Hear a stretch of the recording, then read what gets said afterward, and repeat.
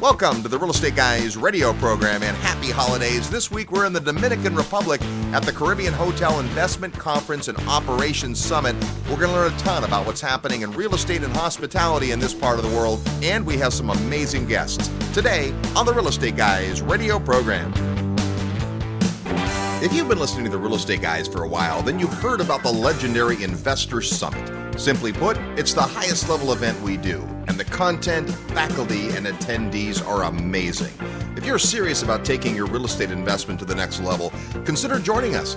You'll spend an entire week with like-minded investors, world-class educators, and real-world professionals, and you'll have a blast. Join Peter Schiff, Ken McElroy, Tom Hopkins, and the Real Estate Guys for the 13th Annual Investor Summit at Sea. It all begins March 5th, 2015 in Miami, Florida. Visit realestateguysradio.com and click the tab that says Summit to learn more and reserve your spot.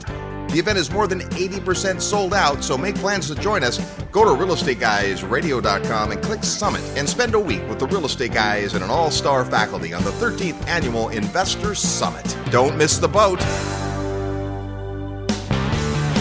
Welcome to the Real Estate Guys radio program. This week in the Dominican Republic, we're at the Caribbean Hotel Investment Conference and Operations Summit, the fourth year of this conference, taking a look at the hospitality industry, and lots to learn today. We're going to start off the show with the gentleman who started off the conference this morning. Please welcome from STR Analytics, Mr. Carter Wilson. How are you? I'm well. Thanks for having me on the show today. Hey, absolutely. You know, you started this morning with kind of a global view of what's happening in hospitality, and it was a rather optimistic picture. Share the highlights with us.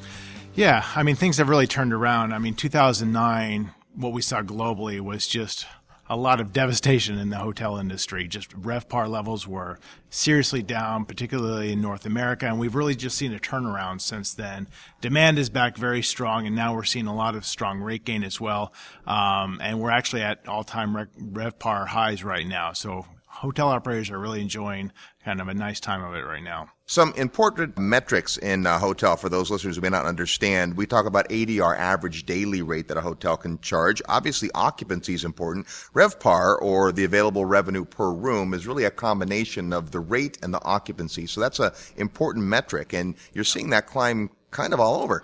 Yeah, RevPAR is really a way to measure the efficiency of gaining occupancy and rate. And usually, you'll get occupancy levels kind of will reach a certain peak and then they can't go anymore. And then operators will have the pricing power and focusing on rate. And what we're seeing right now is we're seeing nationally in the U.S. occupancies bumping up historic highs, like highs that we haven't seen since 1995, threatening to even break those levels. So now is really when we're starting to see that pricing power come through. So overall RevPAR, we're seeing pretty tremendous gains right now. It was interesting how you compared the different times when the hotel market has been strong. And of course, today, it's a little bit different. We have lower interest rates, certainly. Right. There's also been a change in travel since the big downturn, not only the leisure travel, but also kind of business travel. Yeah, absolutely. I mean, there's a few things that are kind of in play right now. One that you mentioned, interest rates are down tremendously. There's a confidence in traveling right now. We're seeing a lot of transient or leisure demand up, but business demand has really come back since the lows that we saw in 2009 and 2010. And kind of combined with all of this is there's not a whole lot of hotels being built right now because of some issues in terms of getting financing for new development. So you add all that together and you're seeing a lot of demand without a lot of new supply coming in, so everything lifts up. Well, certainly before we're done today, we'll be talking about financing because that is a big part of the equation here. Let's talk specifically about this region. You kind of gave us the high notes on what's happened in the Caribbean. We looked at the map with all the green dots in the U.S., mostly strong indicators there. What's happening in kind of the Latin America, Caribbean, Central America, that whole region? Yeah, well, we're seeing similar trends where we're seeing, RevPAR highs, areas getting to new peaks. I mean, in the Caribbean right now, year to date, it's even surpassing growth that we're seeing in the U.S. We're seeing RevPAR levels over 9% increases over last year. So really strong. Dominican Republic specifically is nearly double the RevPAR high that they experienced back in 2007, 2008. Even Barbados, which is not fully recovered, is nearly there. So things are very, very strong in this market as well. We're seeing, from Paris's talk, we're seeing a lot of visitation increases to this area as well. Yeah, Yeah, well, that's certainly important. And then what about the shift in travel, specifically what's happened in group travel, and then maybe also where we see kind of the puck going? Yeah, group travel has been really interesting. There's been a fundamental shift over the last several years in what's happened with groups. I mean, groups really just fell off the cliff in 2009 and 2010. And then coming back, group demand has been very sluggish, and it wasn't until this year that we really saw group demand, and speaking kind of more specifically to the U.S., really come back. It looks different than it did before. We're seeing smaller groups. We're seeing shorter lengths of stay. We're seeing a real lack of government group demand. So overall, group demand is still accounting for a lot less of the U.S. hotel occupancy than it did, say, back in 2007. But this has been the year that's turned around. In fact, we're actually about to see a new peak in group demand where it's finally reached its all-time peak. We expect that probably within the next several months. Now, when you see year over year after increases in occupancy and ADR and rate and all of that, you can't help but think about how long that's going to last. This is a cyclical business. Any insight into that? Right. Yeah, you're right. Everything's a cycle. Everything has an up and a down. We're about 49 months into a positive RevPAR growth cycle right now. The last cycle was just over 60 months. The cycle before that was about 112 months. So who knows what can bring it to an end? There can be a catastrophic element like September 11th. There can be, the demise of Lehman Brothers, or there can just be simply overbuilding of new supply, which happens as well. Of course, nobody knows for sure. When we ask investors, when we poll them, most are saying probably 2017, 2018 is when they expect to see declines. But that's only because we know it's going to be a cycle and it's got to come down sometime. Nobody really knows for sure. At the moment, things are looking good. Carter, thanks so much for your input and insight. Appreciate being here. We're in the Dominican Republic today at the Caribbean Hotel Investment Conference, and there's a lot going on here. It is my pleasure to introduce you to Mr. Hugh Riley.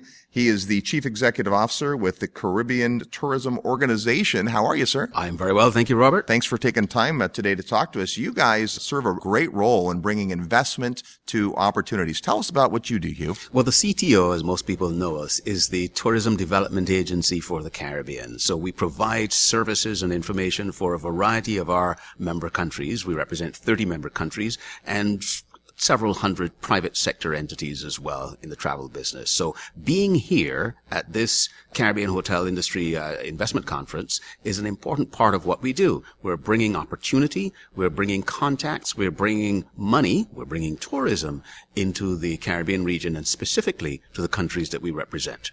Now, so far, we've heard good news. It seems optimistic that occupancy is up, that there's more interest in the region. We saw some comparisons of different countries, but overall seems pretty healthy.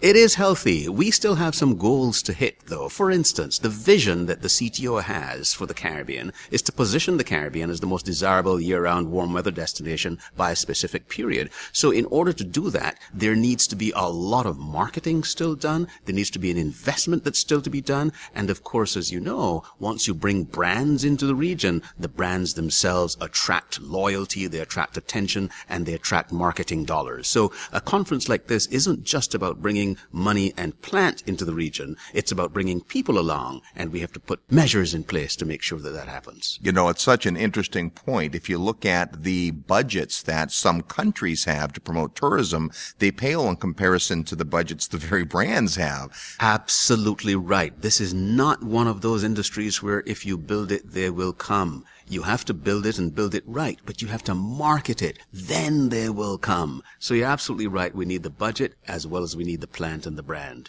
You know, the canvas of the Caribbean is beautiful, and there's so many great examples of developers articulating that. And yet, as you're competing for the travel dollar, what are the real unique aspects you think that the member countries are able to get out there and tell to the world? Well, I think the Caribbean as a region has a chance to boast about our diversity. We are French and Dutch and Spanish and English and small island and big island and flat island and mountains and river falls and black sand beaches and white sand beaches, and some are not islands at all. So there's that variety of culture and history and color and so on. That's all within such easy reach of any major gateway. So in the United States, we're sitting maybe 2 to 4 hours away from a major source market. And in fact, not surprisingly, the U.S. is in fact the major source of visitation to the Caribbean. Sure. So we have that as a boast. The lifestyle within the Caribbean is something that people desire. In fact,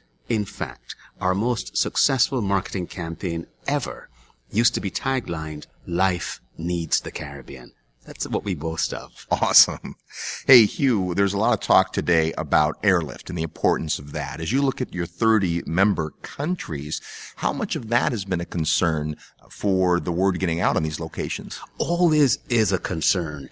Airlift is such an important conduit of business to the Caribbean because there's no way of driving there. So let's take cruising out of the mix for a moment and say that the only other way to get to the Caribbean is by air. Right. Now, we must be careful, though, to make sure that we organize ourselves in such a way that there are hubs within the region that work effectively and that those hubs then feed the secondary and tertiary markets. There is no desire on our part to have an international airport on every single island. That just doesn't make economic sense. But the systems that we have to work in accordance with each other so that we bring proper airlift into the major hubs, and then we have a conduit for making sure that the network of secondary and tertiary markets is also intact. Well, it does seem like there are certain markets where people go for a week and leave, and some of that's product type based, but certainly there is the tourist who comes through and says, I want to sample a couple of different places or 3 or 4 different itineraries, and that's got to play into that. Interesting point. That varies by source market. If you're from a part of the world where you get more vacation time, or if you're in an age demographic that has more disposable time and more disposable income, then you will spend more time in the Caribbean, and then you will do the island hopping, the island collecting that most people like to do. If, though, you have just a few days to spare, you probably will do the fly and flop. And there's nothing wrong with that either. But even so, we've discovered that people on successive visits will visit another island within the Caribbean. So they are still island collectors, but they don't do it on one visit. They'll come in successive visits and visit some French and some Dutch and some Spanish and English and so on. And that's how they get their variety. Well, this is such a good point, because in some ways you look at these different countries as competing for the travel dollar, but what you folks are doing at the CTO is instead kind of banding everyone together and saying, hey, first we have to sell the Caribbean. Absolutely. One sea, one voice, one Caribbean is what we say. Now, there is always going to be sibling rivalry. There's no question about that. It's healthy, and it's, in fact, in some cases, absolutely encouraged. But our first opportunity is to get people to come to the Caribbean. Once we get them there and we play our cards right, we know they'll be back, and we know that they'll sample the variety that we have to offer within the region. All right, good stuff. You're tuned to the Real Estate Guys radio program. More from the Dominican Republic when we return. I'm your host, Robert Helms. Real estate investment advice right in your mailbox. Sign up for the free Real Estate Guys newsletter at realestateguysradio.com. Too many people become victims of frivolous lawsuits and scammers simply because they were unprepared. At Corporate Direct, we use the latest legal tools to help our clients of all sizes create a strategy to protect what is theirs. Asset protection is not only for the wealthy. Our strategies and tools are very affordable and practical. Give us a call at 1-800-600-1760 or go to corporatedirect.com to see how we can help you. That's 1-800-600-1760 for corporatedirect.com. Are you achieving everything you want in life? What if there was a time-tested way to ensure that 2015 is your best year yet? The most successful people in life set goals and keep themselves accountable. But how? The good news is that it's not rocket science. You too can learn the skills and unleash the motivation that will create success in your life. And now is the time. Hi, this is Robert Helms, and I'd like to personally invite you to attend Creating Your Future, the 2015 Goals Retreat, January 9th to 11th in beautiful San Diego, California. This unique weekend event has been called phenomenal, inspirational, and life-changing by the hundreds of people that have attended. Find out more at realestateguysradio.com and click on events or call 888-489-7723, extension 18. Get your life back on track, physically, spiritually, and financially.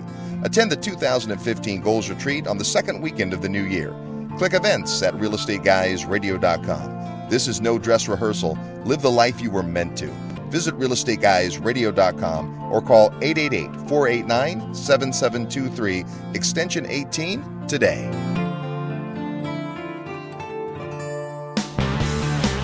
Hi, this is Lawrence Yun, Chief Economist with National Association of Realtors, and you are listening to The Real Estate Guys. And welcome back to the Real Estate Guys radio program, heard every weekend on this great radio station, all the time at realestateguysradio.com. We are in the Caribbean, in fact, in the Dominican Republic, talking about what's happening in the Caribbean hotel sector. And joining me, very happy to have with us Mr. Paulo Pena. And you are with the largest hotel company in the world, Wyndham Hotels. That's right. Wyndham Hotel Group is the largest hotel company in the world as measured by number of hotels. We have over 7,500 hotels in 71 countries across 13 brands. And so yes, we like to refer to ourselves as the largest hotel group in the world. You know, and I think some people are surprised by that, right? They don't think of Wyndham as the big group, but of course you guys control a whole bunch of different brands, more than a dozen brands. We do. We have 13 brands across the full spectrum of the hospitality space. So at the very top end in the luxury category, we have our Wyndham Grand, our Wyndham Hotels and Resorts in our upper upscale segment. And then as you move down the spectrum, we have some great mid-scale brands in brands like Ramada and Trip. And in our economy and budget sector, we have brands that people are very familiar with and may not know are part of our group, but brands like Howard Johnson, Super 8, Days Inn, which are very well-known brands, particularly in North America and increasingly around the world. I'm responsible for Latin America and the Caribbean at Wyndham Hotel Group, and those brands are brands that are growing very well in those markets. Yeah, it's interesting. People think of those areas in terms of resort travel, but that's not all there is. There's business travel. There's lots of different segments, and you guys are in all of them. There is, and so in my region, which is, as I said, Latin America and the Caribbean, we currently have 135 hotels. 8 of those brands are represented across 15 countries and territories in my markets. And yes, we currently play across the spectrum. So, of course, we have Wyndham Hotels and Resorts in sort of urban locations and also in resorts. But we also have some great product around the region in the mid-scale and in the economy brand. If we're talking about Latin America, a portfolio of Howard Johnson's down in Argentina. If we're talking about the Caribbean, we have some nice Howard Johnsons in Puerto Rico, Wyndham Garden in Puerto Rico, and of course we have one of our sort of company flagship hotels in Puerto Rico, the Wyndham Grand Rio Mar Resort, which is a great hotel in Puerto Rico on the beach. Now, we heard today very optimistic numbers in terms of where occupancy and RevPAR and ADR are headed. You guys see that across a multitude of price structures. Where does Wyndham see the opportunity going forward? In terms of markets, the Caribbean is doing well, and we've been listening to presenters here at the conference talk about the continuing growth in ADR and occupancy in the Caribbean, and we're certainly seeing that across our Caribbean portfolio, and we believe that will continue in the near term.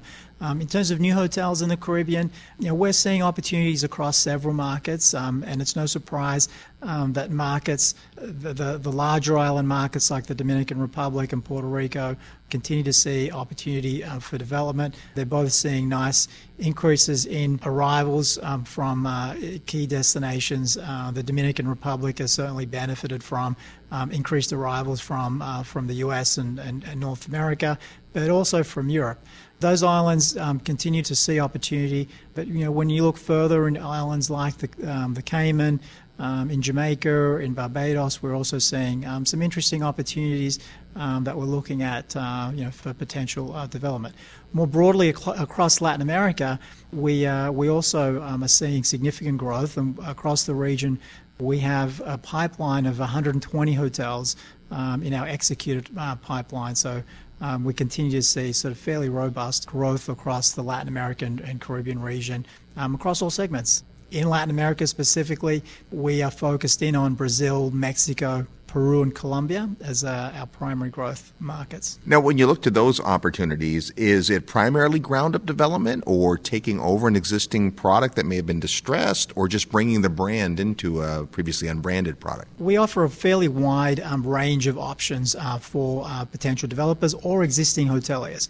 So, as I said, our brands cover the spectrum of the hospitality space. We like to work with developers and closely with owners to make sure that we find the right brand for the specific project. And so we're seeing opportunity in new construction, and we recently, in Latin America, for example, announced 2 new construction Wyndham hotels, one at the Quito airport in Ecuador, a beautiful new resort in Costa Rica, a Wyndham resort.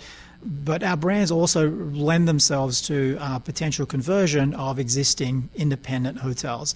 And that's certainly a trend that we see in Latin America, and we're also seeing those opportunities in the Caribbean. Our brands, we work closely with an existing hotel that sees the value and the benefit of coming into a brand portfolio and all that it offers, such as sort of a global distribution network, the resources of a global company in terms of technology and a global loyalty program.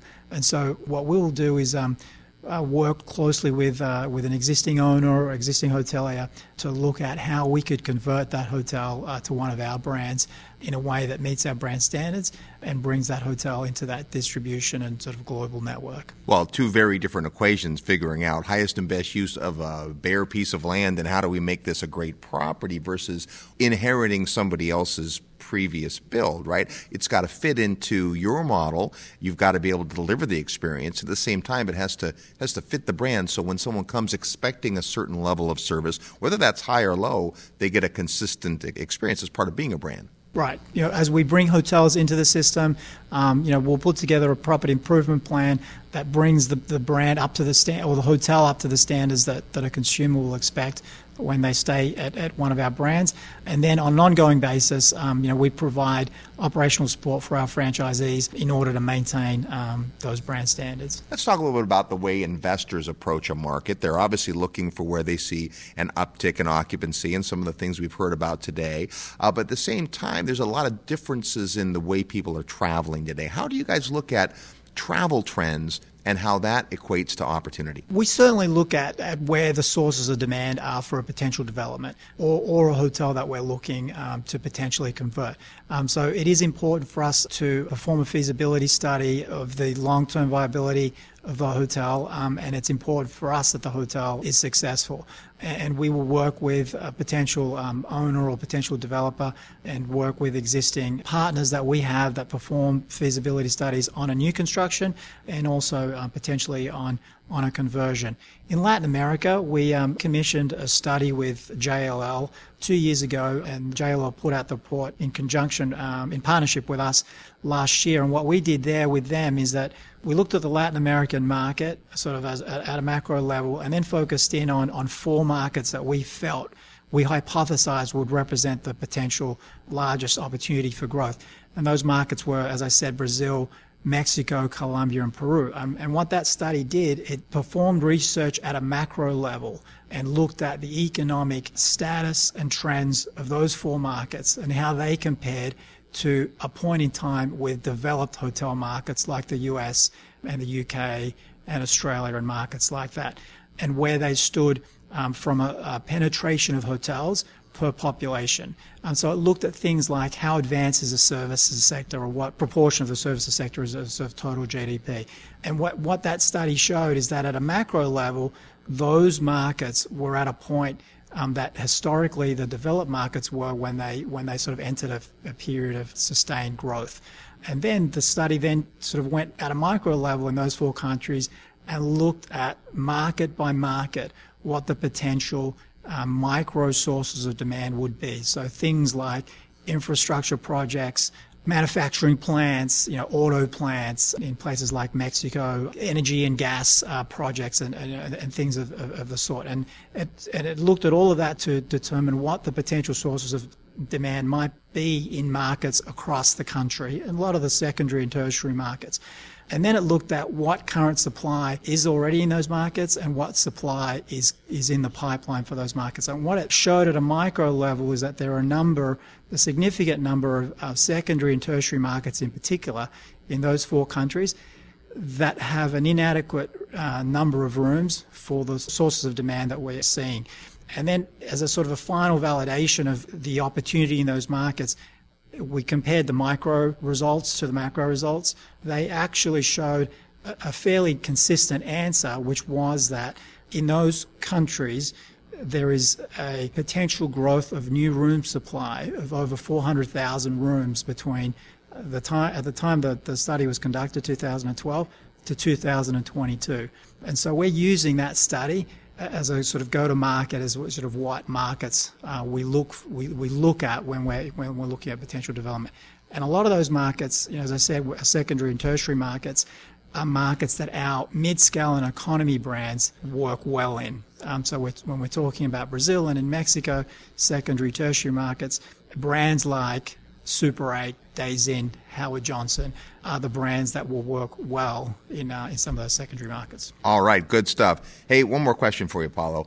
Especially because of the seat you sit in, representing in your group a whole bunch of different brands, help us understand from a developer's perspective, an owner of a property, it could be existing property, it could be an opportunity to develop. They're trying to make a decision, and that decision can revolve around, is there a reason to be independent in this market?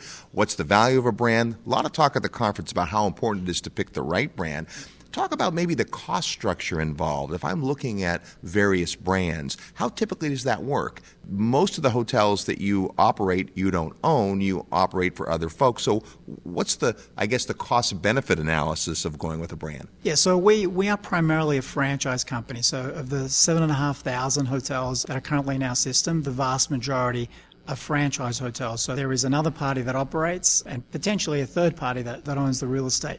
We manage about 60 hotels globally, and we own 2 hotels, the Wyndham Grand Bonnet Creek and the Wyndham Grand in Rio Mar, Puerto Rico.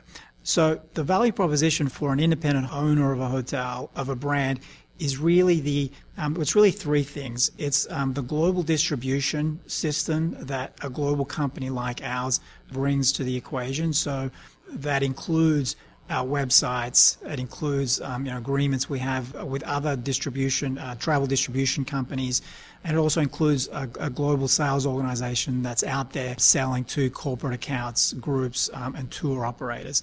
And it brings that individual hotel into that global system. Yep. The second thing it does is that it puts on a physical building a brand that is known and recognized in other parts of the world. It's in points of origin of many of the markets that we're talking about in Latin America and particularly in the Caribbean. So when someone is traveling or looking for a vacation destination in the Caribbean, and you're a U.S. consumer and you're staying at our branded product on a regular basis as part of business or on short-term travel, you have a certain level of comfort that what to expect from a product and service standpoint. And then the third element is our loyalty program.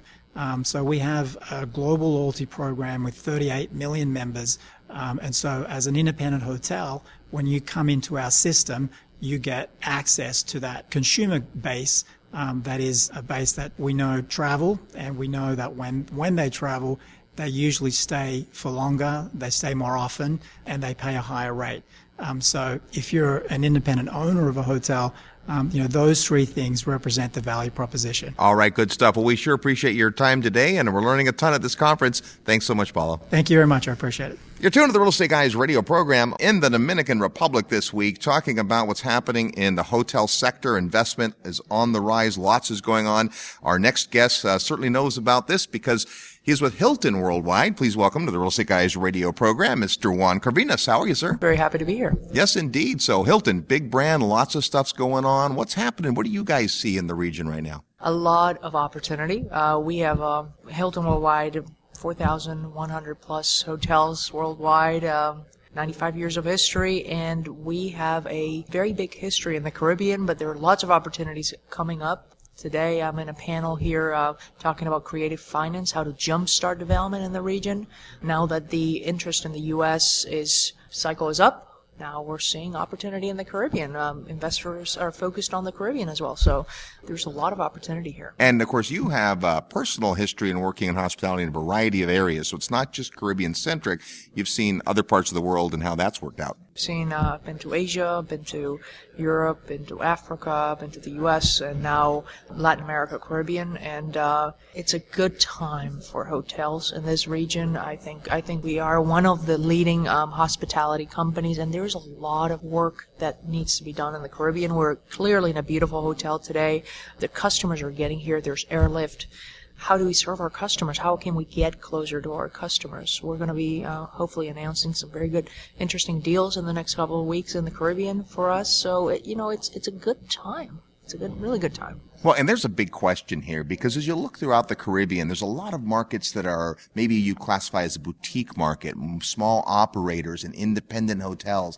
And then there's the mega resorts. And as a brand, what is it that you're looking for in a market that says, yeah, this market makes sense for Hilton? It's great that you asked, because in June we launched Curio, a collection by Hilton.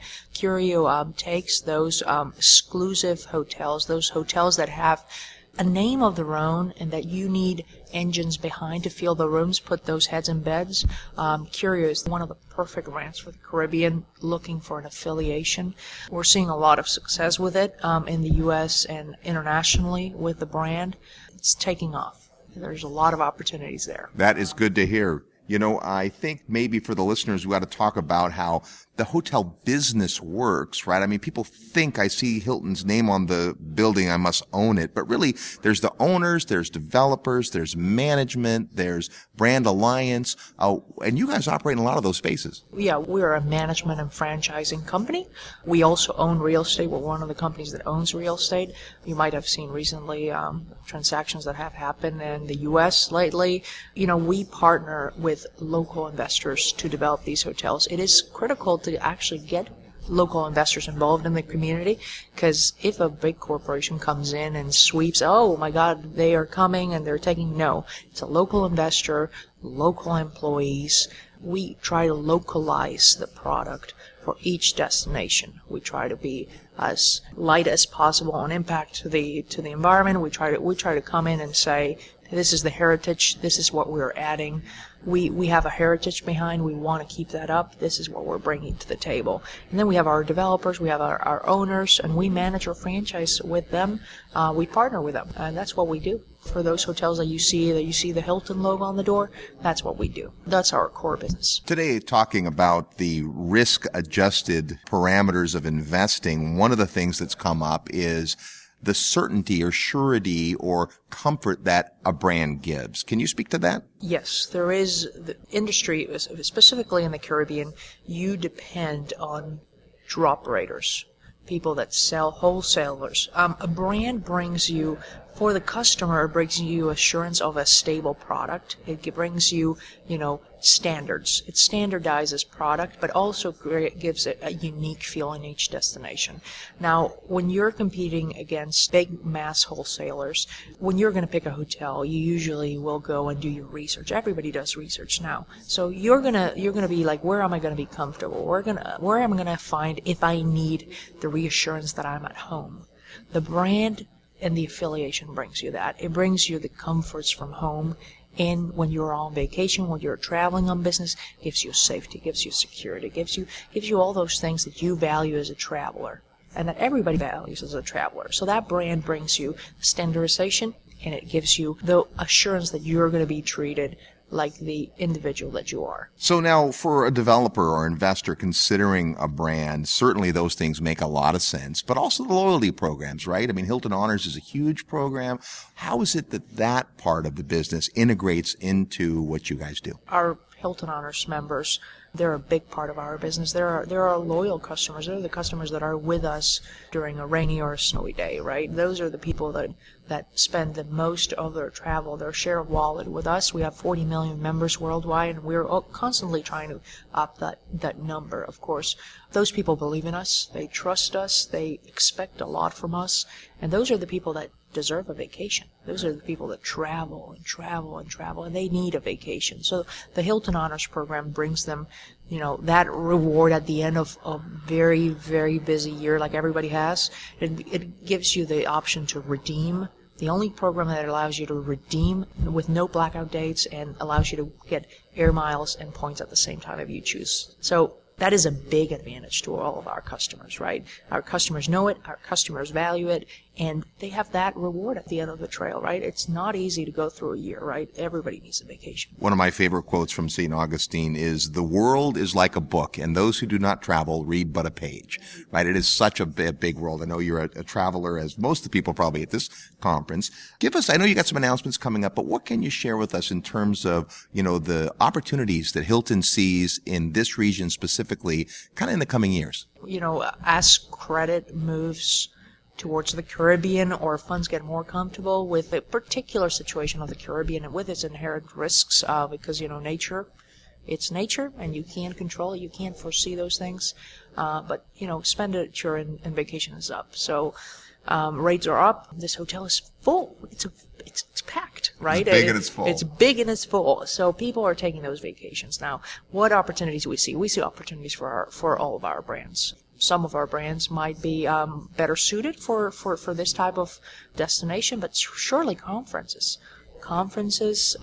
leisure travel, our brands are deployed in the markets that are needed and where they are going to achieve the maximum exposure to the customer and the owner. Of course, we will put the right product in the right place. So if you need a resort, you'll have a resort. If you need a business hotel, if there's a rationale for a business hotel, there will be a business hotel. That's where all brands go, right? You need to have a rationale for deployment. So in the Caribbean in the following years, I think we're going to see a lot of branded supply, maybe independent moving to branded or new build. Hopefully, you're going to see a lot of that. It's going to be a very interesting next 3 years. We're very positive about the outlook. Awesome. Well, good to hear that. We'll look forward to finding out what happens in the future. Juan, thanks so much for your time today. Great stuff. Thank you, guys. You're tuned to the Real Estate Guys radio program. More when we come back. I'm your host, Robert Helms. Hi, this is Gene Epstein, economics editor from Barron's, and you're listening to the Real Estate Guys. If you love real estate and have always wanted to own your own business, listen up. The Real Estate Guys and their panel of experts want to teach you how to go full-time fast in the real estate syndication business. These next few years may go down in history as one of the best times ever to acquire investment real estate. There are deals everywhere if you know where to look and how to assemble the resources. The Secrets of Successful Syndication seminar will show you how to make big money doing big deals from a team of experts that have syndicated projects totaling more than $1 billion. Don't wait for someone to give you a raise or create a job for you. Attend the Secrets of Successful Syndication and learn how to build a team, raise capital, find deals, and make full-time money in 6 months or less. Go to realestateguysradio.com and click on events. All the big players use syndication as a way to diversify risk, optimize profits, and earn big money. You can too. Go to realestateguysradio.com and click on events. Forbes rated Memphis the best cash flow market in the nation. And our good friend Terry Kerr at Mid-South Homebuyers has been the premier turnkey rental property provider in Memphis for over 13 years. With an A+ rating from the Better Business Bureau, Terry has renovated over 750 houses. Real Estate Guys listeners have snapped up hundreds. Discover what these satisfied investors already know. Mid-South's properties are completely renovated with a 1-year warranty and a lifelong rental guarantee. They're affordable, well-managed, and easy to own. Perfect for beginning investors and veterans alike. Get in on the action. Contact Terry and his team via email at midsouth@realestateguysradio.com. Hi, this is Donald Trump, and you're listening to the Real Estate Guys. And welcome back to the Real Estate Guys radio program, heard every weekend on this great radio station, all the time at realestateguysradio.com. We are in the Caribbean, Dominican Republic, in fact, at the beautiful Hard Rock Hotel in Punta Cana. Let's welcome the Executive Vice President of Acquisition for Hard Rock, Mr. Marco Rocca. How are you, sir? Good morning, Robert. How are you? I'm fabulous. First of all, just a great job of hosting this conference. What a beautiful property. Thank you. We've really enjoyed having everyone, and it's a great honor to host it for the second year in a row. My goodness, as a hospitality vendor at a Caribbean hotel event, you're kind of putting on the line to host the event, but I think everyone is just raving. Well, it's an all-inclusive, and 1,800 rooms is something of a challenge, but I think they pull it off very nicely here. Well, let's talk about that. I think I spent my first night at the Hard Rock Las Vegas about the third night the property was open. I've been a big fan of the brand ever since. This was your first all-inclusive property, one of many now. Tell us how that has worked for the Hard Rock. Well, it's worked extremely well. We're very happy with the results. Guest comments are tremendous. I was looking at guest satisfaction on the food and beverage side yesterday at over 90% guest satisfaction, which is a pretty difficult number to achieve, especially in an all-inclusive offering. So we're very pleased. The owners, I believe, are pleased as well, as they've signed 2 new deals with us this year to develop 2 new properties. So I think everybody's happy all around. All right. Well, we'll call that a clue. So Hard Rock as a brand is iconic, right? And one of the big challenges I think that people from outside the industry saw was it's kind of an aging demographic. And yet you guys have done a masterful job of making it relevant for today's client. Can you speak to that? That's a great question. We feel like we're 8 to 80, so bald to bald. With that in mind, I mean, what's kept us relevant is truly the music. We're so closely in tune to music, and it is so much a part of our DNA that as music changes, we evolve with it, and that's what keeps us relevant. Now, as you expand, right, you're in many, many countries today. Talk a little bit about kind of the plans for growth for the brand. Sure. We're on a very aggressive growth mode. We've executed 6 deals this year, which is the most we've ever done in a year, and that's all happened in the last 6 months since I began, so it's a great growth spurt for us. My very private and personal goal is 100 by 2020. You've got to put out big goals out there. Whether you get there or not is irrelevant. It's just, it's a personal mission that I'm on. I don't know that we'll ever get there, or at least not by 2020, but certainly we have to shoot for the stars. Well, I don't think people are betting against you, that's for sure. So you've had a varied career in hotel. You're fairly new to Hard Rock, but you've been in the hotel industry a long time. What trends are you seeing that are relevant to what's happening as you grow the brand? Another great question. Thank you, Robert.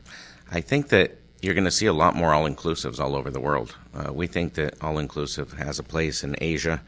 It's a natural fit for places that don't have a very sophisticated culinary offering outside of the property. So when you go to a place on an island, for instance, and there's no other culinary offerings or just beach shacks, you need to be able to provide, food and beverage culinary experiences for all palates. And so Asia is a natural tee-up.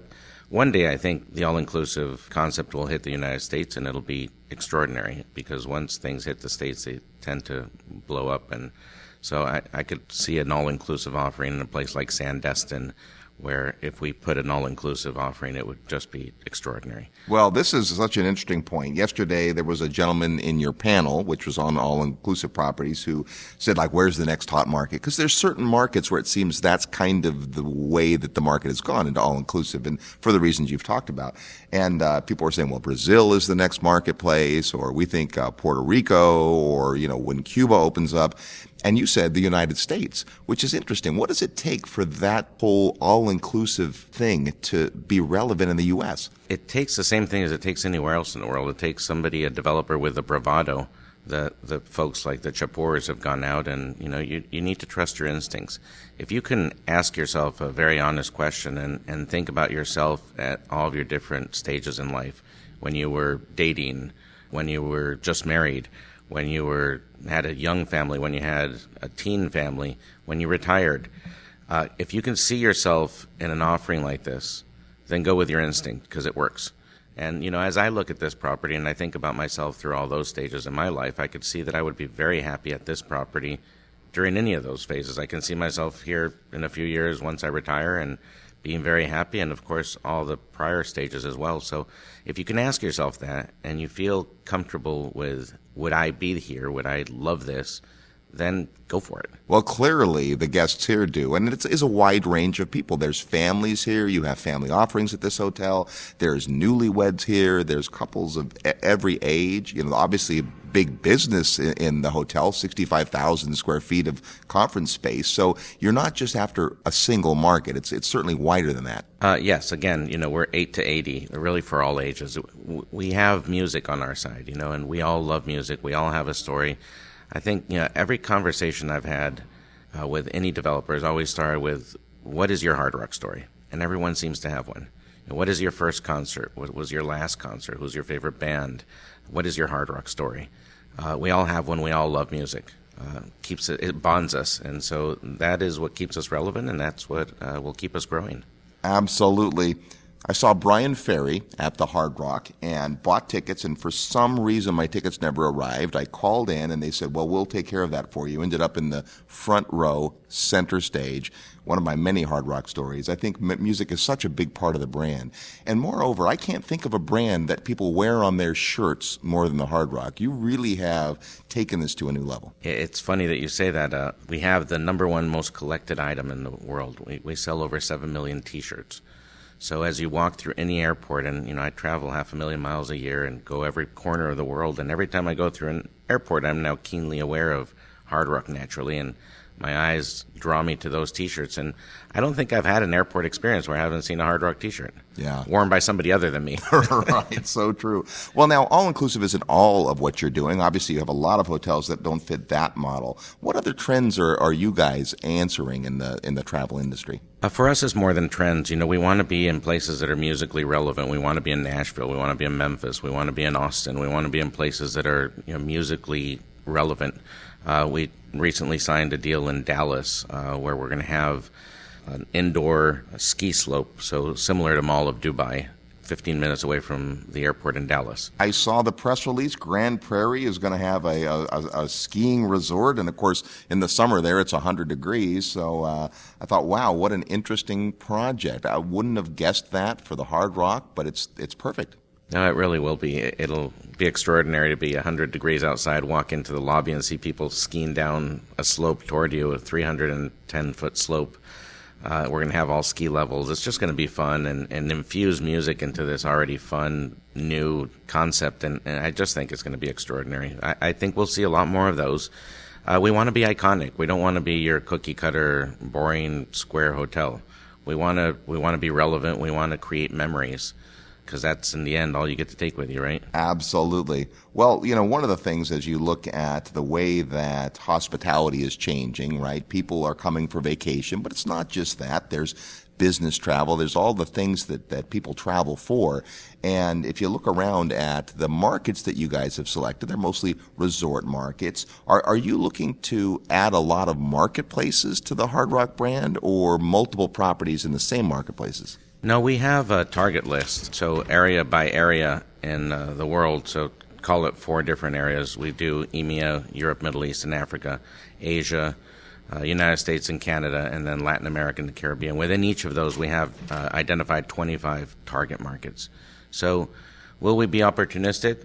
If it makes sense, we will, but we have very clearly identified 100 markets we want to be in.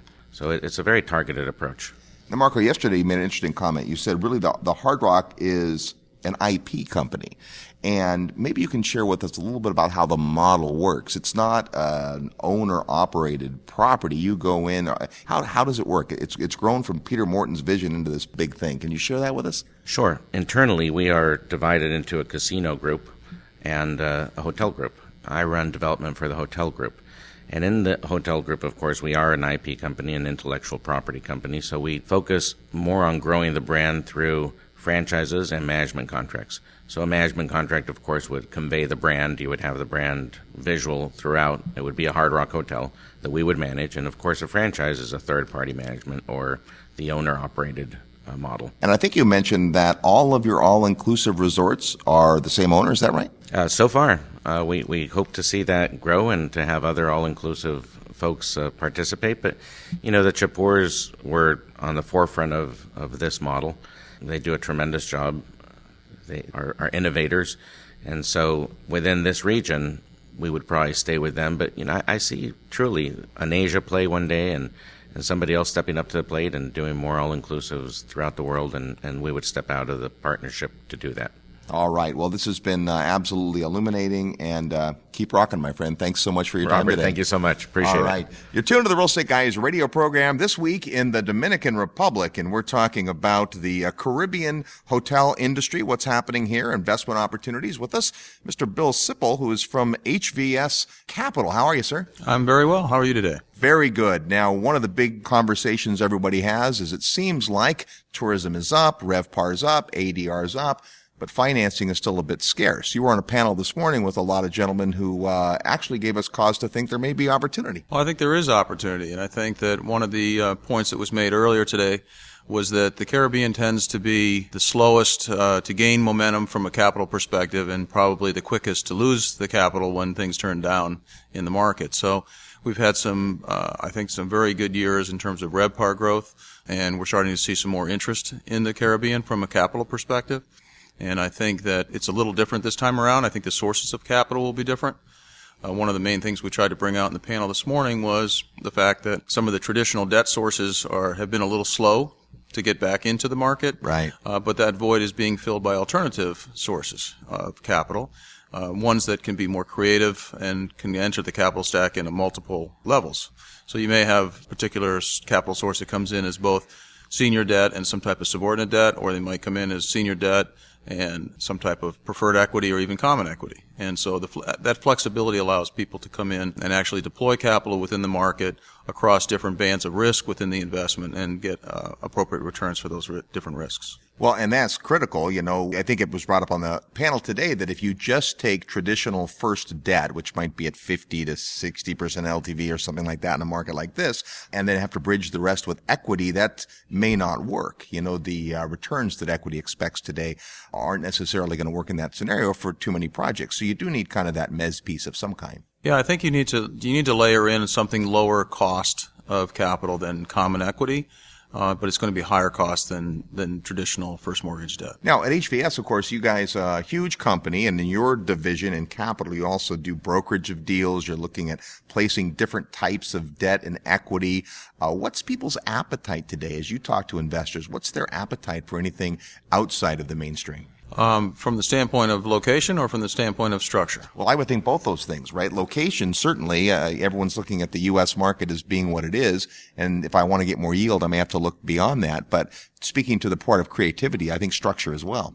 Yeah, there's definitely an appetite here in the Caribbean for additional deals from a capital perspective because it's very competitive in the U.S.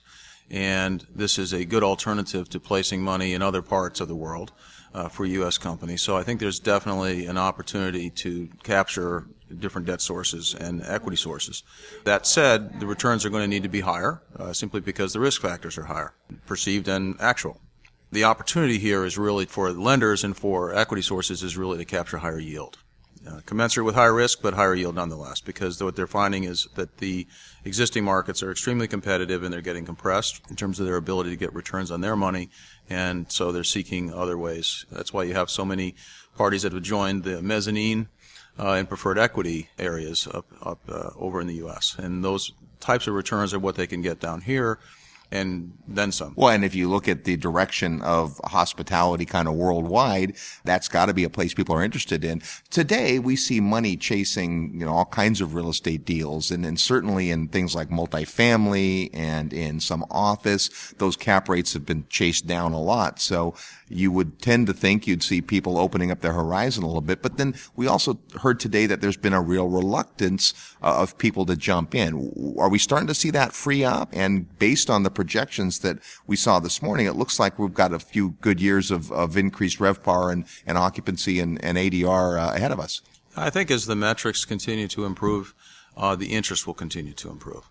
If you look at where the growth is coming from, it's primarily average rate growth at this point in time, which has a very high flow-through rate to net operating income.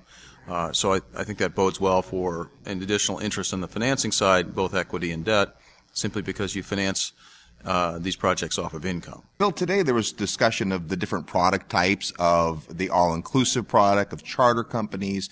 How do those things play into what financing is available or what interest there is from the money side? I think that we've gotten to the point now in this part of the world where the all-inclusives are a lot more acceptable product. If you think about that from a financial perspective, there's a higher perceived risk to an all-inclusive because it's more business than it is real estate. And hotels in themselves, I consider hotels to be a significant business component and a less significant real estate component, as opposed to something like an office or industrial building, which is a significant real estate component and not so significant a business component. Gotcha. So I think when you look at the all-inclusive model, it hasn't been overly well understood. On the capital side, it's getting to be better understood, and as it gets to be better understood, there'll be more opportunities for people to invest. You also have the addition of the attractiveness by bigger European brands that bring their own capital to the market as well.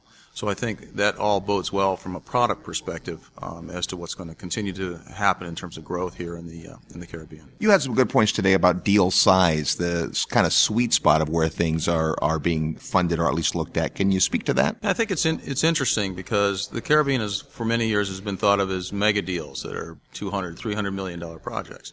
There's been a lot of opportunity in smaller deal size, call it $10 to $25 million size project, and I think that's a very difficult area to attract capital. However, minimum deal size of say 30, 35 million to call it 100 million, there's a lot more interest, and I think we heard that from some of the other panelists today, who are used to doing larger deals and would like to deploy greater amounts of capital, but they're also considering the risk factor, and they're considering spreading their risk across different markets. So I think it's kind of an interesting change in that you're starting to see 30, 35 million and up attracting a lot more attention than they would have. They're big enough that you can make enough money from the deal to make it worthwhile, and yet they're not too big to concentrate too much risk in a particular market. There was also some discussion today about maybe lowering risk by coming together to do deals, which has been done regularly in other sectors. I wasn't familiar with that in hospitality as much. Do you have any experience there? I haven't seen a lot of that here. It's interesting. There is a particular deal that I'm aware of that was recently done that is a participation type of situation.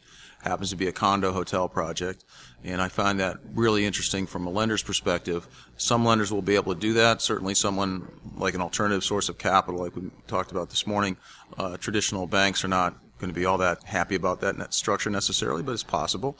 I've seen some interest on participations. It'll be interesting to see how that develops in the market. Some of the other factors that I think will come into play is really what governmental support can be had on some of these projects. Because if you look at where projects have gotten done, recently there's been significant government incentives, and I think that will be important moving forward.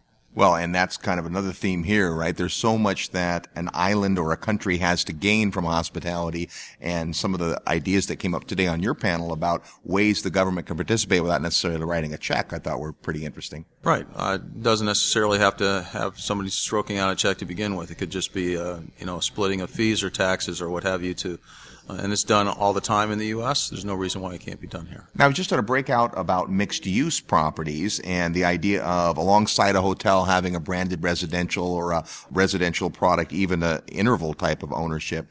Is that looked differently upon from the finance piece? Yes, absolutely. When you're looking at those type of projects, you have to look at what part of the income comes from the hotel side of the transaction and what part comes from the real estate part of the transaction. And I think you'll find that the greater the amount that comes from the real estate part of the transaction increases the risk perception on the part of the capital. So these projects are definitely coming back. There's a reason for them to come back. There's a reason for them to exist in the Caribbean to begin with. They don't work so well in some other markets, as some people have found out.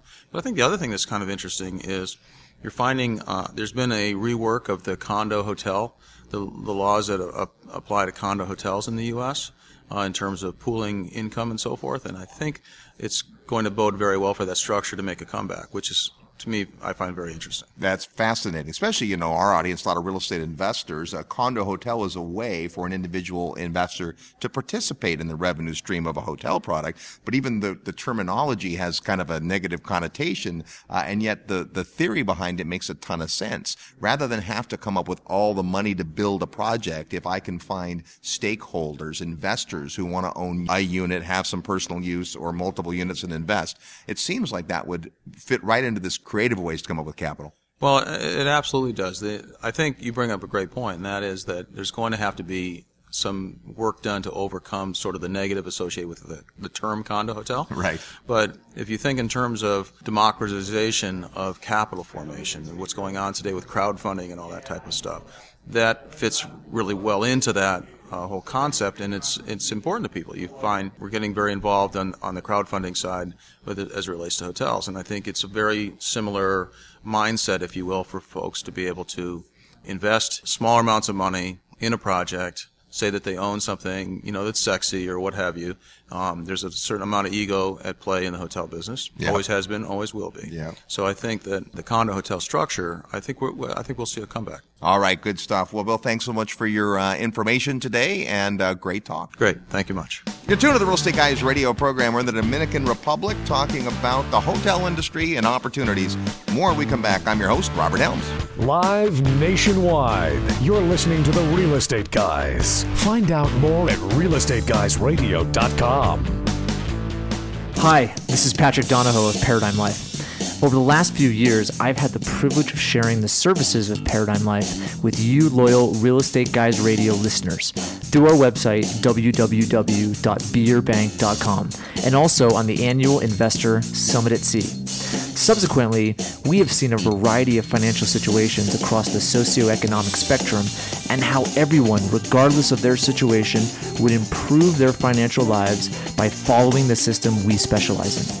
As a result of this experience, we have created an online e-learning system so anyone without obligation can learn about the infinite banking concept. This free e-learning program is found on our website, www.beyourbank.com. So check it out today. The website again is www.beyourbank.com. Are you still sitting on the sidelines trying to figure out when and where you're going to buy those investment properties?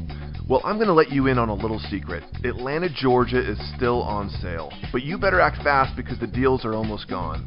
Hey, this is Ken Corsini with Georgia Residential Partners, and I want you to know that there may not be a better investing opportunity than Atlanta right now.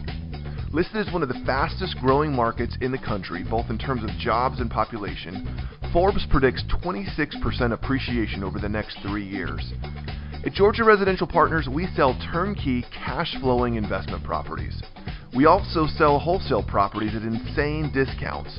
We're launching a new home construction product this summer as well, and if you're still nervous about stepping out into another market, I will personally partner with you on a small portfolio of homes, if that's what it takes. Don't wait any longer. Check us out at gainvesting.com or call our office at 770-924-5450. We look forward to hearing from you.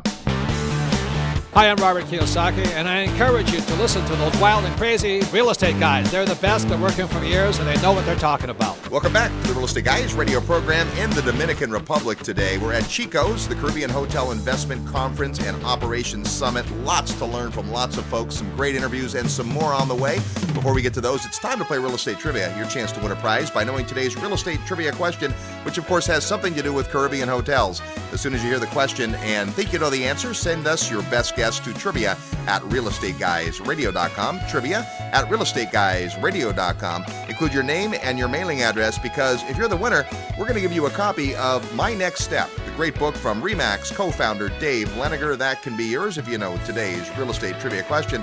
Last week on the Real Estate Guys, we were comparing stocks to real estate. We asked this: masking tape and Scotch tape were both invented in which U.S. state? The answer? The state of Minnesota. Of course, at the 3M Corporation, formerly known as Minnesota Mining and Manufacturing. Here's our real estate trivia question for this week. Where is the largest hotel in the Caribbean? Where's the largest hotel in the Caribbean? In what Caribbean country and what piece of Caribbean real estate is located the largest hotel in the Caribbean? If you think you know and want to take a guess, send us your best answer to trivia at realestateguysradio.com. Trivia at realestateguysradio.com. You'll need to include your name and the answer to the question, plus your physical mailing address, so we can send you a copy of My Next Step, the great book by RE/MAX co-founder Dave Leniger, if you're our winner. That's today's real estate trivia question. We're in the Dominican Republic, an amazingly beautiful country with lots and lots of different drivers. As a real estate market, we're going to learn a ton. Please welcome to the Real Estate Guys program the Secretary of State and Executive Director of the Center for Export and Investment in the Dominican Republic, Dr. Jean Rodriguez. How are you, sir? I'm fine. Thank you, Robert. How are you? Very well. Thank you very much. It's been a pleasure spending time here in your beautiful country. Thank you very much. Are you enjoying yourself? Like the country already? Oh, my goodness. It's wonderful. Everything's been great. It's my third trip here. but my first trip to this part of the country. And maybe if we can start with, I think a lot of the folks who are certainly looking at the tourism market say, wow, there's a lot going on there. But there's a lot more to your economy than just tourism. That is correct. Our economy is widely diversified. Tourism certainly is a very important part of our economy. It constitutes close to 12% of our GDP. It helps us keep on growing. We really value tourism, and that's why we welcome not only foreign investors in tourism sector, but each and one of the tourists, of the almost 5 million tourists that visit us every year. And you have several international airports. Definitely. We have 8 international airports, 1 local also. We have 12 seaports. 4 of them are cruise seaports, and an infrastructure of more than 5,000 kilometers of pavimented roads. That will be probably the second most developed infrastructure in Latin America per capita. Wow. Now let's talk about some of the other drivers here, industries in the country. Well, we are very diversified, as I mentioned previously. Service is something in which we are very strong. Exports too. We're talking about $10 billion of exports yearly from 3,700 lines of products that we are exporting to almost 50 countries worldwide. Wow. And our economy also from the financial sector is very strong. Minority is very strong. And we have a very good health system, an education system, one of the strongest and with a more budget per capita or per PIB that there is in the region. And the country is moving forward pretty fast. We're talking about a growth of close to 5% per year in the last 10 years as an average. And this year, September this year, we were close to 7% of growth. So it's one of the best of the region. Everything is moving forward, same way for investment. And while we see that in Latin America, there's a decrease of almost 23%, lowering down the rate of foreign investment. In Dominican Republic, we are up 20%, talking about a little bit more than 1,200 million in the first semester. Awesome. Well, you guys obviously are doing a great job of getting the word out. Who do you find coming, looking for investment opportunity in the area? Worldwide, everybody right now is interested. There's presence of most of the countries. But if we can say which are the players that have placed more money and have more trust, is United States, Europe, and Canada also. But now we're seeing some changes because Russians, Chinese are also investing in Dominican Republic. And also we are seeing very important investors from Latin America, Venezuela, Colombia, and Brazil.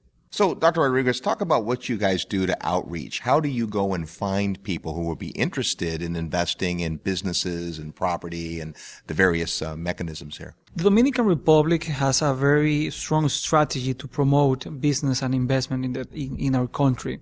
Our president, Mr. Danilo Medina, has very specific plans on how to do that.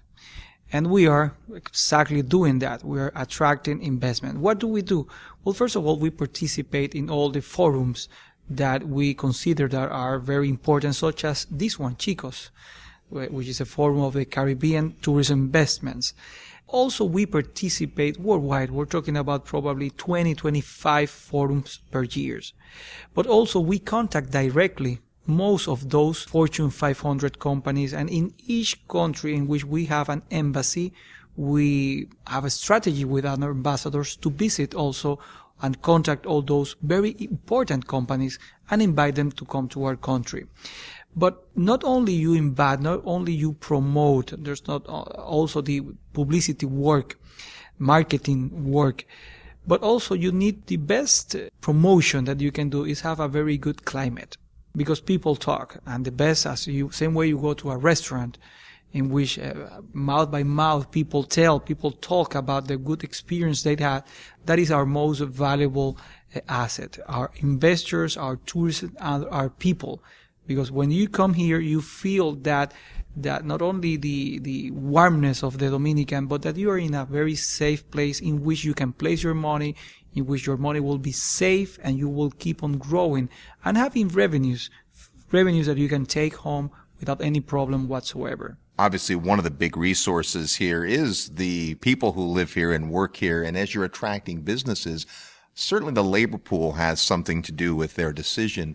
How does that look here? How's employment and people's eagerness to work and wanting to be trained and all that? The Dominican people, the Dominican citizens, they're very good people that have the best intention to do the things in the perfect way, the best way they can. We say it here within us that nobody can do it as a Dominican when a Dominican wants to do it good. We're talking about a labor force of close to 5 million people. 5 million people that are willing to do whatever it takes to do the best they can. And our strategy, continuing to that part with the people, is not only to promote the country. Also, we are trying to change a little bit that instead of also going to another countries, we are now bringing the investors here. An example of that was the investment forum that we did on September this year, in which we received close to 400 potential investors in our country. We're talking about new potential investors. And the results of that forum were that we are now facing projects for $450 million in probably 2 years average. And that is something that in which we're changing the strategy and doing something different. Excellent. Well, obviously, hospitality is big, and a lot of people first find out about your country because they maybe come here and stay. And there's different stratas, different levels of places to stay, different markets that people are staying. One of the areas we've learned about, of course, at this conference is that there's a lot of all-inclusive resorts, but in the town center areas, so it's a wide variety of industry. How important is the travel industry to the country? It's very important. We are receiving more than $5 billion in revenues that are coming from tourism sector, almost 5 million tourists per year. And we have already 68,000 world-class rooms with 32 golf courses. That is quite important. But nevertheless, the most important thing is not what we have, it's what we will have. Because there's already 30 projects of new hotels or hotels that are being refurbished. So this sector is growing. And the same way that is growing the amount of rooms, the visitants that are coming to the Dominican Republic are also growing. We're talking about last month a growth of 14%. That is something that in the region you won't see it. It's something very good for which we are really proud. Yeah, that's incredible. So obviously there's great opportunity across many sectors. Let's talk a little about agriculture. You have agricultural businesses here as well. What kind of products do we see coming out of the Dominican Republic? There's so many products. Our president has a very clear view of the good quality of the land that has the Dominican Republic, combined with the 365 days of sun. Right. So you can practically cultivate whatever you wish to. And that's what we are doing. The government, the president is investing in special projects in agribusiness. And from that, we can tell you about any fruits we are producing here. We are producing all kinds of fruits, from pineapples to oranges to also tomato. Talking about vegetables, what we call Chinese vegetables. Vegetables are being grown, and the list goes very, very long. We are right now number one organic banana producer worldwide. Same way with cocoa. And the list goes very, very long. Our agribusiness, our exports in agribusiness are growing at a very high rate, probably 15% last year, and we're looking for something close to 20% in this year in agribusiness exports. Excellent. So growth in multiple industries that strong. What are some of the challenges you face as you continue to grow? Well, one of the challenges that we face, but we have already the solution in no more than 2 years, is, for example, energy costs. Our energy costs is an average in the region, but we don't want average. We want to lower that down to be more competitive than most of our neighbors. Yep. And we are investing almost $2 billion on a new coal plant that will be in less than 2 years working, and that will drop the prices of energy. That way we won't only be competitive in agribusiness and others, but we'll be competitive in everything, especially in heavy industries. Now, if someone is looking to go to school, there's lots of universities here. Do you see that people end up staying, or is like some of the other Caribbean countries part of the local culture is they think there's opportunity leaving the country? No, it's all the contrary. We have more than 50 universities in the Dominican Republic, and not only the first university of the Americas was here, still here is a very good university, but we have world-class universities with the most advanced technologies, and we're seeing all the contrary. Not Dominicans going abroad, certainly, a few amount we have, but we have more foreigners coming from other developed countries to the Dominican Republic to study, to learn, and to do so many things in this university that they can go back to their country and make profit out of it. You know, a lot of industry got sideswiped with the global economic crisis of the past years. You guys have held on pretty strongly. Paint us the picture of where you're headed. What does the future hold for Dominican Republic? Well, Dominican Republic, with the change of the cost of energy, is heading definitely from an agribusiness industry, a medium heavy industry, to a very heavy industry. What we are looking for is the construction of automobiles, plastic, fusion. Lots of energy will be done in the Dominican Republic in quite a few years. Excellent. Only a few years. Yeah, and of course, the more technology that comes in and the more variety there is of labor force, you're already an exporter of many things, but also a lot of the goods and services that are consumed right here in your country. Yes, and there's always more opportunity. We have a very strategic geographical position, and yes, we're taking profit of that. There's a very big potential still that we are going to take profit in the next few years. And you will have the Canal of Panama widening, definitely ready in 2016, early 2016, and that will generate new routes for boats. All those very big boats, both Panamax and Super Panamax, that are not crossing the canal right now, will cross, and they will need a point in which they can do some transport. And the Dominican Republic has the infrastructure to do that, has the market to do that, and has also the free trade agreements that will allow all the companies here, all the foreign companies, to take profit and do transshipment, to load and also to exports. And that is the only country that has all the conditions.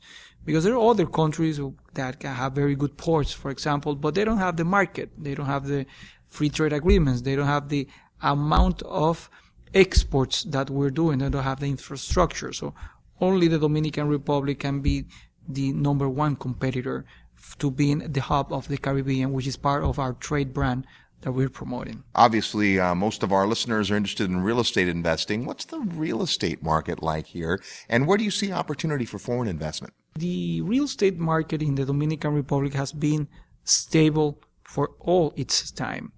Our prices are going up and up slowly, which is good. That's good. Because that's sustainable. We don't want to go fast and have a bubble. Yep. What we have is be sustainable, growing 5, 6, 8% per year. So whatever you invest in real estate in the Dominican Republic normally is a very good deal. Nobody that invests in real estate regrets ever, because your property also is more valuable. And if you tell me where an investor can have the opportunity to invest, there's so many opportunities. But definitely there's some strategic investment that you should do, taking into hand what the government is promoting. And our government is promoting tourism as one of the key sectors that should be promoted. So since we are investing so much and working so hard to bring tourism, what we need is the rooms. So if the government is working to bring you the market, you have it already, but is working to promote that market and to have that market growth, all you need to do is put the rooms, and the market is there. The rooms will be full. So that is a very good investment. Same way it goes in agribusiness. Same way it goes in services, such as call centers. We are giving all the facility, all that foreign investment needs in order to grow. one of the most important things is that not only we are providing the market, the facility, the stability, is that also we provide the necessary permits according to law, which is very important. Why? Because investors, they want to move things quick, and we're here to provide results. We're not here to lose not even 1 minute, because we truly believe that we are partners with investors, local or foreigners. And the mission of the government is create jobs. But who really creates those jobs is mainly the private investor. So we should work together, do some synergy, and do whatever it takes to start the business as soon as possible. That is such a great attitude, and obviously necessary for continued growth. And obviously with a legal background, you have to be aware of the legal environment that you're in. How does that angle work? Is it easy to start businesses here? What kinds of, you mentioned permits, what other things do people have to consider if they want to do business in the Dominican Republic? Well, all they need to do is have the will to invest, because the government takes care of the rest.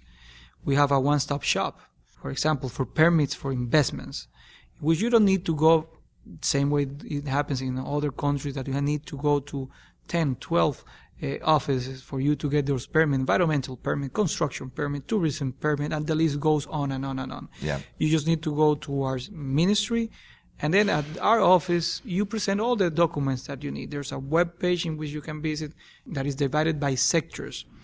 If you want one sector, just all the documents required, all the things that you need to deposit, you come to us, deposit all the documents, and we'll take care of that. We'll go to all those 12, 15, it doesn't matter how many places that is necessary, and we will get you the permits according to the law. All right, good stuff. This has been fascinating. Very excited to hear about what's happening here, and we sure appreciate your time today. Thank you very much, Robert. And I take this opportunity to invite all the potential investors and also our tourists to come to the Dominican Republic and see for themselves all the beauty that the country has to offer and how this country and our government embrace them. All right, thank you, sir. You're tuned to the Real Estate Guys radio program, this week live in the Dominican Republic. I'm your host, Robert Helms. Need help with your real estate investment portfolio? Check out the resources page at realestateguysradio.com. Are you ready to profit in paradise? Hi, it's Robert Helms, and if you think real estate investing means tenants, toilets, and termites, think again. Located just a short plane ride from the U.S., a virtually untouched paradise awaits, the beautiful country of Belize. When you go to Belize with the Real Estate Guys, you'll spend 4 fabulous days discovering one of the most intriguing real estate markets I've ever seen. With its jungle rainforests, pristine beaches, and 81-degree turquoise water, Belize is one of the most beautiful places on earth. Plus, it's considered one of the top 7 tax havens in the world. And while U.S. real estate continues to drop, Belize property is on the rise, and many experts think the best is yet to come. But don't just take my word for it. Come experience Belize firsthand at our upcoming investor field trip. When you join us, you'll discover the many reasons we love Belize, like tremendously undervalued beachfront land, super low taxes, ease of doing business, and so much more. Get the details at realestateguysradio.com. Just click on events. See paradise for yourself. Click events at realestateguysradio.com, and I'll see you in beautiful Belize. Hi, this is Simon Black from SovereignMan.com, and you're listening to The Real Estate Guys. And welcome back to the Real Estate Guys radio program, the #1 download podcast on real estate investing, this week focusing on hospitality here at Chico's. And to wrap up the show, let's meet the Managing Director of HVS in the Caribbean and the Chair of the conference, Mr. Paris Jordan. How are you? I'm pretty good, Robert. Thanks for your time, and thanks for having me on your show. Well, absolutely, and thanks for this incredible event. It's been great. A lot of big takeaways. You started the conference kind of talking about the big picture of what's happening in the Caribbean. Can you share with us some of that? Sure.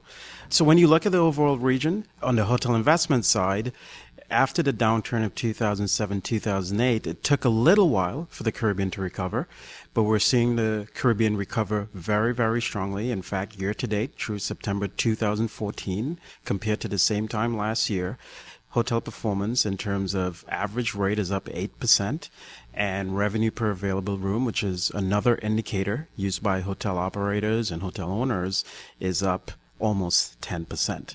The market is doing extremely well. Occupancy levels are high. Demand is back. Demand has grown in the last 3 years. Occupancy has increased in the last 3 years. Average rate is trending well again, 4 years of rate growth, and also in our 5th year. So both RevPAR and ADR have grown tremendously. What that has done, it has helped owners of existing hotels to be a lot more profitable, and a lot more money is flowing to the bottom line. So overall, it's a good time to be a hotel owner in the Caribbean, and assets are cash flowing. Operators were able to decrease expenses during the downturn. They learned, so they trimmed the fat. And as the market recovers, most properties are a lot more profitable. Now, and of course, you have a perspective of this for a couple of reasons. One, this is the fourth year of the conference, so you've certainly seen, kind of this touch point every year and seen those numbers increase. But also, of course, HVS, big company in hospitality and in consulting that you guys do, hotel valuations. Give us the overview of HVS for the folks that may not understand what you guys do. Oh, sure. So I'll answer the question in two parts. So I'll talk about what HVS does specifically, and then I'll segue into the conference. So HVS is the leading hospitality consulting firm. We have over 30 offices globally. I run the Caribbean division. I work out of New York. I lived in the Caribbean for many, many years. I'm originally from the Caribbean, Trinidad and Tobago. But I've lived in New York for over 20 years, and I've been with HVS for 12 years. We specialize in all types of hospitality, and my focus specifically is on consulting and valuation. And what does that mean?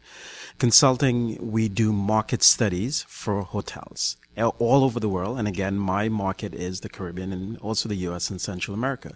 So if a developer wants to build a hotel, we're typically the first group that they would come to help them decide what type of product to build, what number of rooms, what brand. More importantly, the banks come to us to verify the valuation of that deal. Does it make sense? Is it feasible? And what is the value of the overall asset upon completion? And how can we help them increase the value? So our clients tend to be the big-time developers. So I know a lot of people think that the hotel companies are actually the developers. The hotel companies don't tend to own a lot of hotels. They own very, very few assets. It's normally owned by a real estate developer. And the brands such as Marriott or Hilton, they tend to be the manager, or they franchise it, and another group, a third-party management company, can come in and manage. So again, our clients tend to be the developers of real estate, the hotel companies sometimes, especially in the Caribbean, even though they're big players. They're over 32 islands, so they may not be familiar with every location. So we come in and we help them understand the local dynamics so that they make sensible decisions. And we do it, as I said, for the lenders, even for governments. I've advised many governments in the region as to which hotel products make the most sense. We've advised them as to what concessions they should give or they shouldn't give. So, we've appraised, for example, Atlantis. We did the feasibility study for the $3.5 billion Baha Mar project, and we also do small hotels. So we're capable of doing feasibility studies and valuations for any type of hospitality asset. Well, and there was sure a wide variety of attendees here, right? Thanks to your great connections and clients and relationships in the industry. We had certainly the hotel brands. There were investors and owners of properties, developers, folks looking at doing projects. But you also had good representation from the various governments. And part of the conversation has been, how does the government work with private industry to continue to capitalize on the positive growth we've seen in tourism? Exactly. So based on our relationships and the fact that we do work for all the different groups that I mentioned prior, we have a strong network, and through our expertise in that network, we created the Chicos Conference. So we bring them all together, and it's really a think tank. We put together great panels so people can learn and understand the markets much better, and they could help network with each other to build more contacts. And as you pointed out with the governments, we're here to help the governments understand the business of hospitality and the business of tourism, because the investor that's coming into this market can go any part of the world, and he needs to get a return on his investment. Not everyone falls in love with the clear blue waters. It's good to do that, but you need to understand what is the return on your investment. And a lot of these investors are very savvy players, international players. So the governments need to facilitate and help the process. And that's where we help them. And a lot of the government officials are savvy and understand the business. And those that aren't, we're here to help. And the conference helps them learn a lot more and make a lot more contacts as well. Now, the other kind of big conversation here was about financing. Numbers look great, performance is good, and yet the traditional finance options aren't really back in the market yet. We talked a little bit earlier with Bill Sipple about that, but what were your takeaways in regard to finance? It seemed that there was, some glimmers of hope. Yeah, there's some, and Bill is the expert. He represents our investment banking division at HVS, and we had him on one of our panels earlier, and we had quite a few panels on financing because when you look at the Achilles heel, we look at the region, everything is going wonderful in terms of the numbers, but the money isn't there. And we need the money for a few reasons: to renovate existing assets, because there are other destinations in the world that are taking tourism a lot more serious. And the Caribbean will be impacted if other countries add new hotels and renovate their hotels, and we in the region are unable to do the same. So it's absolutely critical that we find the money to improve our stock and find money to build new products to compete with other destinations. And it has been very, very challenging. And it's a global phenomenon. The U.S. had this issue a short while ago, but now we're seeing money come back into the U.S. and the Caribbean lags the U.S. So it may take a year, it may take a year and a half for us to actually see the money flow. But there were some positive signs. There are a lot of alternative lenders here. We're not finding the straight debt sort of lender that was always in the marketplace. They've taken a back seat, but they're slowly dipping their toes back in the water. But we have some savvy investors that came to this conference that are doing deals. So deals are happening. We just want to see a lot more activity on the financing front, especially for the debt lender. Ground up construction is extremely difficult to get done because the financing for that is even more difficult than for existing assets where you can refinance. But if you do have a strong project in a great location with tremendous airlift, the right business plan, the deal can get done. And the sponsor really has to have experience and know what he's doing. So, Paris, coming through this last few years of the downturn and now seeing that numbers are up and RevPAR's up and ADR's up, what does the future hold? Where do you see the Caribbean in the next few years? So I still believe very, very strongly that we have a couple, 2 to 3 years of strong growth in terms of RevPAR and average rate. So what I had mentioned prior is even though RevPAR has been up for almost 5 years, in the initial years, as in most recoveries, the growth is really in occupancy. So the RevPAR increase, revenue per available room, is based on occupancy increases and average rate increases. So when you get out of a downturn, when RevPAR increases, it's really true occupancy. So demand comes back first. When that growth in RevPAR is actually being driven more by average rate growth, that's when you see the recovery kick in even stronger. And that's what we're seeing in the Caribbean now for the last 2 years. The growth in RevPAR is really being driven by average rate, which allows operators to be a lot more profitable, and the money drops to the bottom line. So it's really, really a great market now, and I believe that's going to happen for a couple more years. And it could go longer. No one has a crystal ball to know when the next recession is going to take place, but the fundamentals are strong, the market is doing well, and I expect this growth to continue for a little while. On the flip side, we talk about new supply and the money isn't there. Well, that helps the existing operators, because if there's no new competition coming in or little competition coming in, the existing hotels can continue to do even stronger and better, because when you bring a lot of new supply in, it could really impact the market as well. All right. Well, we'll look forward to finding out as that happens, and we sure appreciate taking time not only today to visit with us, but incredible job on the conference. Thanks for your hospitality, and we'll look forward to watching the region grow. Thanks a lot, Robert. Thanks for your time, and we thank you very, very much, all the folks at HVS and Chico's. Thank you. Well, there you have it. That is our show from the Dominican Republic. Big thanks to Paris and to Leora and to the amazing staff here at HVS and the conference. It's been an incredible event, and we've learned so much today. Until next week, go out and make some equity happen. Happy holidays.